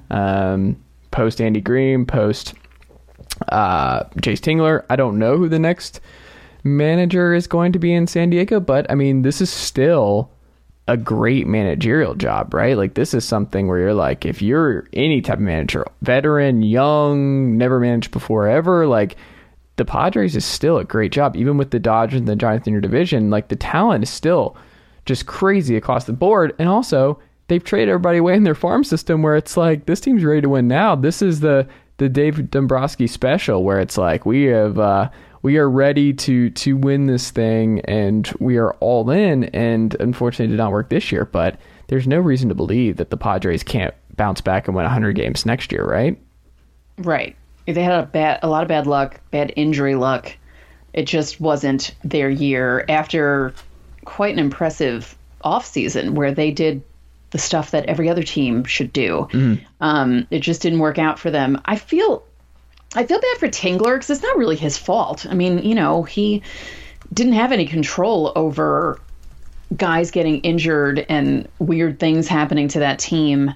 I also feel like them firing Larry Rothschild at the time that they did was very strange as well, because after he left, the pitching kind of went down the tubes. So it was just a very odd year for them. And it will be interesting to see who takes over, who they hire. I keep advocating for the Yankees to get rid of Aaron Boone, preferably before the wild card game, but that's impossible. I have some Angel fan friends who can't stand Joe Madden. They would be thrilled if the Angels could get rid of him and he would go to the Padres. I mean, who knows how he would manage that team, because he is kind of weird in a way. Like, he's very, I don't know.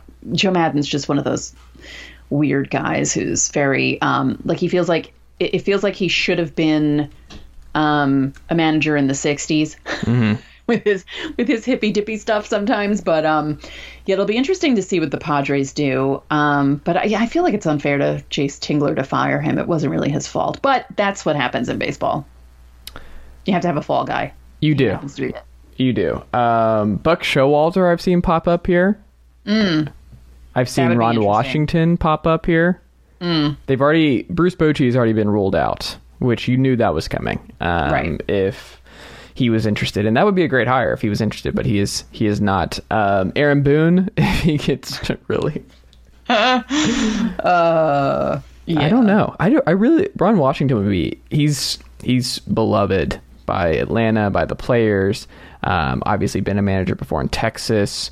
That would not be the most surprising, but I think this is an interesting job. Buck Showalter would be fascinating on San Diego. He's 65, but this is a job where it's like, I think whoever will learn a lot about how the Padres see things and how they're thinking in the short term based on who they hire as their next manager. Because if they go with a Showalter or someone in the Bochy vein, then that tells us that they're just like, whatever it takes to win this year, next year. They're doing the Tony La Russa thing where it's like, we're tired of dilly-dallying around. We're getting a veteran voice in here. I don't care if it combusts, just when it's a ring before it combusts, and then we'll figure it out later. Or they take another flyer on a Jace Tingler type because they want to build something potentially that lasts and a manager that they believe can be there for 10 to 15 years while they pseudo contend. So I'm very curious to see who it is, but I'm sure in the next few weeks we'll learn a lot more. They got time to figure things out there. A story that I did not see coming, Stacey. Hanley Ramirez gearing up for a National League DH run. It's widely expected the National League DH is coming probably next year. It seems like that's a thing, which I'm excited about because that means Adam Duvall is a Brave for the next 20 years. But yeah, he's returning to Dominican Winter League this winter. And it looks like he wants to show at 37 that he can still play and he can still be a valuable DH option. I am here for this, Stacey. I am here for older superstar who sees the NL DH option. They're like, hey, remember me? I was awesome 7 years ago. I can be DH for a little bit. I can DH for a couple of years, make some money, and then go off into the sunset. Like, I am here for a National League DH just for guys popping back up from our past, and we're like, oh no, they're back. Bobby Abreu getting in there. Okay, bring him in. Let's go. Pat Burrell, can he still swing a bat? Let's do this. What do you make of Hanley coming back potentially? Yeah, it's funny because my brother brought this up earlier, and I said, wait, what, really? And yeah, and then when I looked through what we were going to talk about, I laughed because I thought, wow, I can't even believe this is happening. But you know what? I feel like the DH is good just for that reason. I mean, you see guys like Nelson Cruz who are, DHing at 40 and still doing well for teams like the Rays, and a bunch of guys were able to DH into their 40s and do okay while they were doing it because, you don't have to worry about playing the field. And if you can keep yourself warmed up in the dugout and you just step up to the plate and hit the ball, I mean, why not? I don't disagree. I think it's going to be fun. And also just the baseball purists who are adamantly opposed and ostensibly against and hate and loathe the National League Universal DH stuff, go to a minor league game, go to a college baseball game. It doesn't happen anywhere else. These guys are not doing this anymore. And then to just ask them to hit major league pitching and to add that back into their repertoire, I don't understand it. It lost a long time ago. Maybe if they were still hitting in college, maybe if they were still hitting in high school, maybe if they were, they are a little bit, but like if they were still hitting through the minor league ranks, maybe, but they're not. And it's just a waste. It's silly. It's silly. If you want to hit, go be Ohtani. That's your qualification. If you want pitchers to still hit, they have to hit a third of what Shohei Ohtani can do. If not, no hitting for them. I don't care how many rockets Madison Bumgarner hits every now and then. Don't care. I don't need it. Should Dodgers fans, Stacey, be nervous about losing Kershaw to elbow discomfort this close to the postseason? Yes. Yes. I'm Clayton Kershaw of a few years ago, but it's always good to have Clayton Kershaw in your rotation, and losing him to anything is a bad thing. Yeah, but thankfully for them, or I shouldn't say thankfully because Dodgers, but Walker Buehler, they have dudes. It's not like Kershaw is the dynamite here. You have Urias, you have Buehler, you have guys all across the board that can carry the burden, but you still want Kershaw in the fold, but he is not as intricate, I would say, to their playoff success as he's been in years past. So that's a nice thing for them. Yeah. The Rockies continue being full Rockies. The Montfort brothers are they are, Stacey, something else, I would say. The Montforts, you're not going to believe this, but the Rockies going 55-51 since May 30th. Insured, Bill Schmidt, who's been with the organization forever, got hired full-time, got the interim tag removed because the Rockies are rising. The Rockies, seasons change. Rocktober is forever, Stacey. God, the Rockies. The trade deadline was so funny because everyone slammed them for not doing anything. Mm-hmm. They had an opportunity to trade guys away and get good pieces, and they didn't do anything. They're just so horribly mismanaged. Their ownership is horrible. And yeah, 55-51 since May 30th, considering the division they're in and the teams they had to play. And, it's not phenomenal, but it's not terrible, But yeah, they're just bad from top to bottom in that front office, really. And yeah, they deserve scorn for everything that they do, no matter what it is.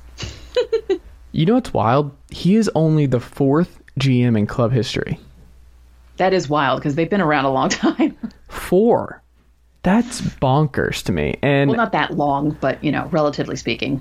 4 it's so little. And they basically moved around different titles, business speak, where baseball titles are all just made up now. Sure. A lot of sports front office titles are just ridiculous. They're preposterous. If you ask them to explain what this means and how it varies from this, they would not be able to articulate it. It's like when I love my dad. if you ask my dad what he does and he tells you the title and you're like, okay, what does that actually mean? I would do this over the years. He's like, well, you do this and you do a little of that. And I'm like, okay, there's no specific reason as to give one this said title.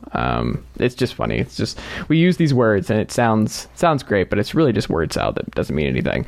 But the Rockies, they promoted Danny Montgomery to vice president and assistant general manager of scouting. It's a mouthful. It's a lot going on there. And have promoted Zach Rosenthal to vice president and assistant general manager of baseball relations and assistant general counsel. What do all these words mean? What is it? Like, a lot of different working parts, and they've all been within the organization for a long time. So basically, they're like, things are good. But why does one guy have so many titles? Can't they split that up and have 3 people doing that? Why does he have 3 titles? That's ridiculous. They also went back on their ridiculous. word. Yeah, it is. And they also went back because the Rockies said there would be a search for a permanent GM that would not begin until after the 2021 season. And guess what? They did not do that. It's shocking that the Rockies would be lying about anything. I don't know. I feel bad for my fellow Rocky fans and Rockies listeners. We're with you in solidarity with this nonsense. I wish I could be more optimistic, but this is one of the more depressing weekend news dumps from a Major League Baseball team that I've seen in a while, where it's just like, oh wow, they are not going to change anything anytime soon. This ownership's bad. Like, we think the Rockies and the Pirates are in this perpetual war, never-ending war that it's never going to end. It's just who can be more incompetent and cheap and depressing. And right now, point for the Rockies. I think I told you that when we did I didn't do it, but I watched it, the live trade deadline show for Locked On.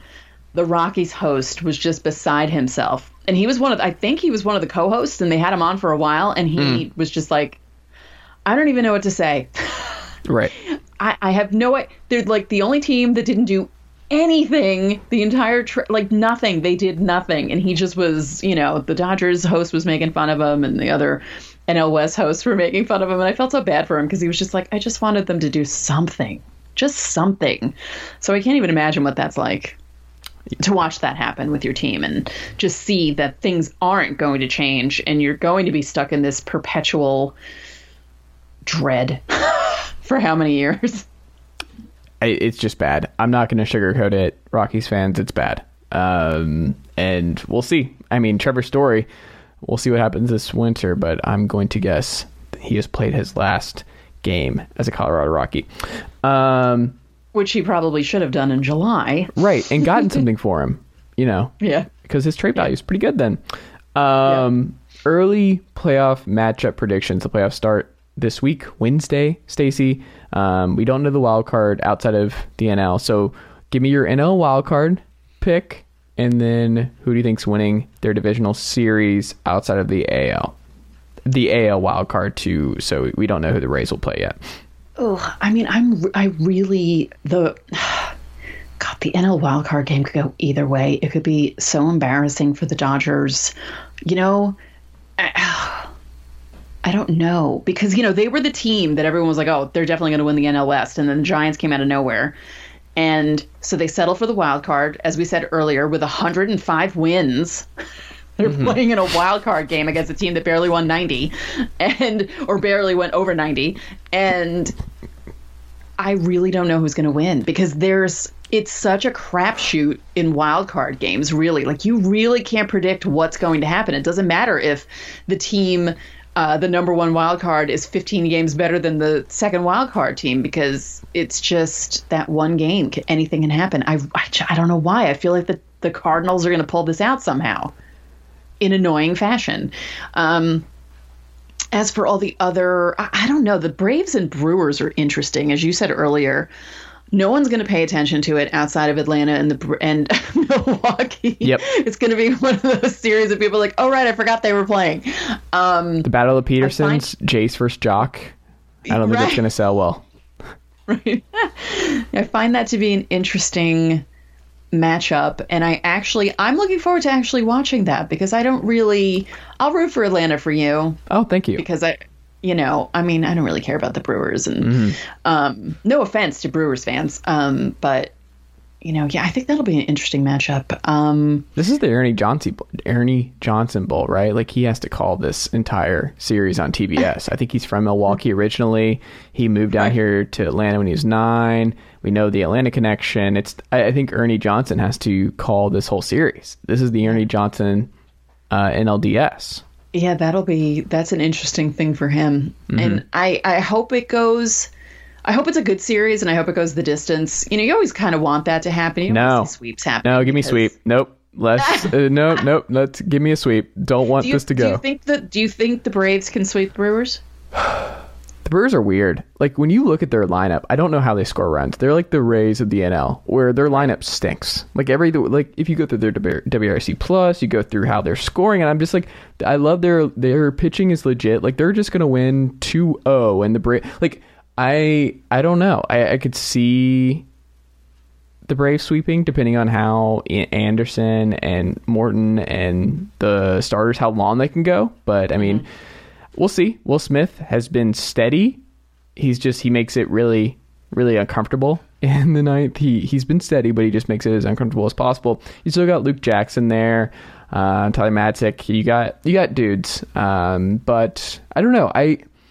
The Braves are playing really, really good baseball at the moment, and the Brewers, I love their top of the line starting pitching, and they're just they feel a little razy to me. So I don't know. I think this will not be a sweep, but if I had to pick between the two of them, who's more likely to sweep? Just because I believe in the Braves' offense more, I would say it's going to be harder to sweep the Braves.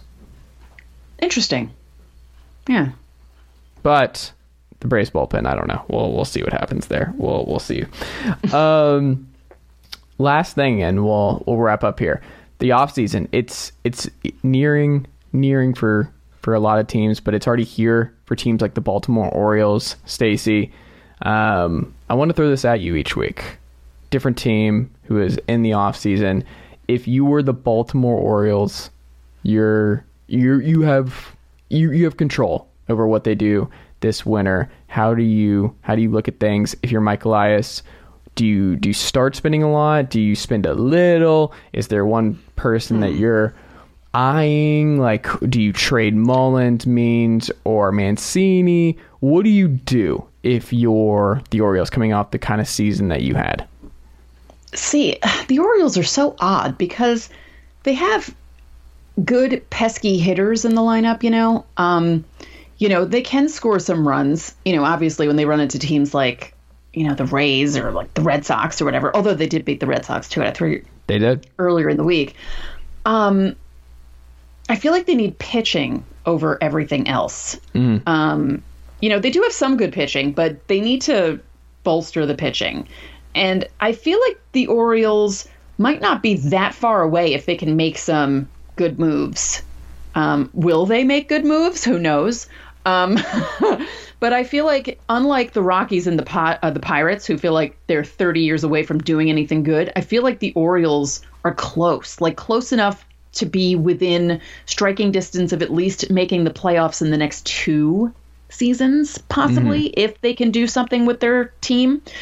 Because, they have a lot of pesky guys on that team that other teams would probably want, but probably couldn't get. But, I think pitching-wise, I think they need to look there because their lineup's not that terrible from what I've seen. It really isn't.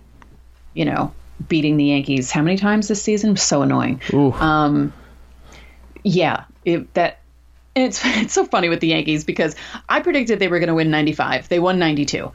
And if it weren't for a few bullpen explosions or implosions, if it wasn't for Aaron Boone being a dumbass on the third game of a series when they're looking for a sweep and putting out the C lineup, like things like that, the Yankees could have won closer. And if they won maybe 5 more games against the Orioles, the Yankees would have been way closer to 100 wins. it wasn't for that stuff. And it's just funny to think about. But yeah, like I said, the Orioles just need to make some moves. They don't have to like do any kind of overhaul because there is a pretty good foundation there with some of those players. And as I said, they're really only a couple of years away, I feel. Yeah, well, we'll see. It just depends on how the AL East goes. Like, they're just in such a tough spot. Like, they're in That's a tough division. I mean, up until how many hours ago, the Blue Jays could have made the playoffs. Mm-hmm. Like, it's just, think of 4 out of the 5 AL East teams could have made the playoffs. That's crazy. Mm-hmm. Like, when you think about that, it's like, what? Like, or at least made it to a 163 to see who was going to be in the playoffs. So at least playing an extra game that isn't quite a playoff, but is a playoff. So, yeah, that's just, the Orioles can't do anything about that. So they just have to, get better and hope that one of the 4 above them falls off in some way and they can kind of sneak in and do something. So, yeah. Yeah, I would not trade one. Like, Mullins had an incredible year. Even if you don't think you can replicate that next year, I would still hold on to him. Mancini should be like your bridge guy, I think. Even if he starts to fall in the next couple of years and you miss out on some value, like, I just think that it's something to have. Like, he's not going to hurt your timeline. Mullins, right. I don't think is going to hurt your timeline. Means you could sell me on. Like, they have so much youth in their starting pitching where I'm like, I don't know. You might need to just keep throwing a bunch of stuff at the wall with this pitching and see what sticks. Like, keep trading any success story and then go for the veterans. Like, I would look for more of the, you're not getting Max Scherzer or anything, but like, look for more of the veteran arms who you can bring in to help a lot of these young guys, because I think that's something that's missing here.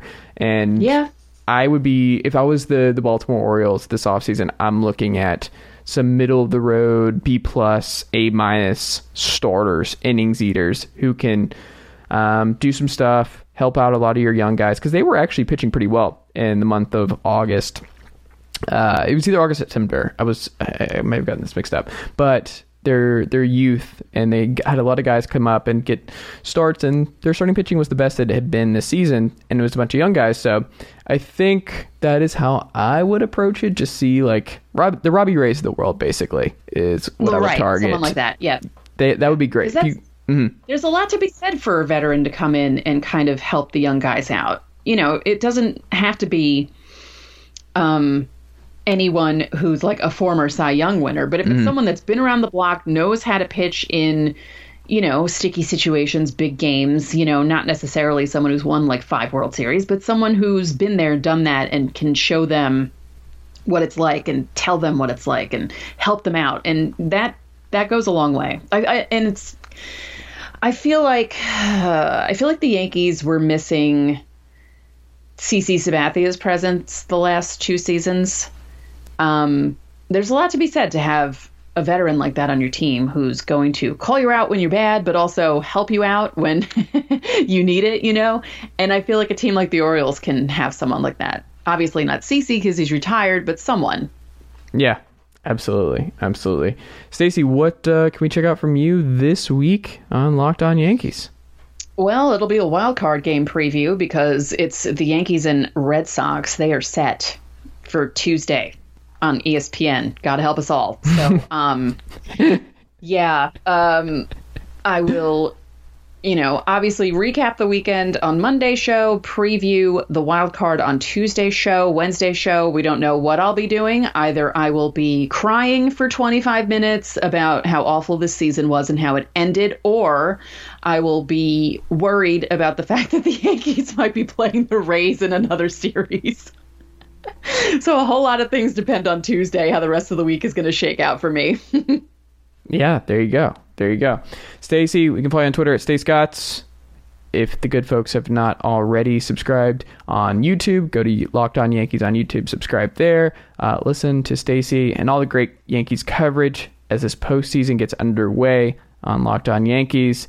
Stacey, thank you as always for the time. I greatly appreciate it, and I will talk to you next week. You're welcome.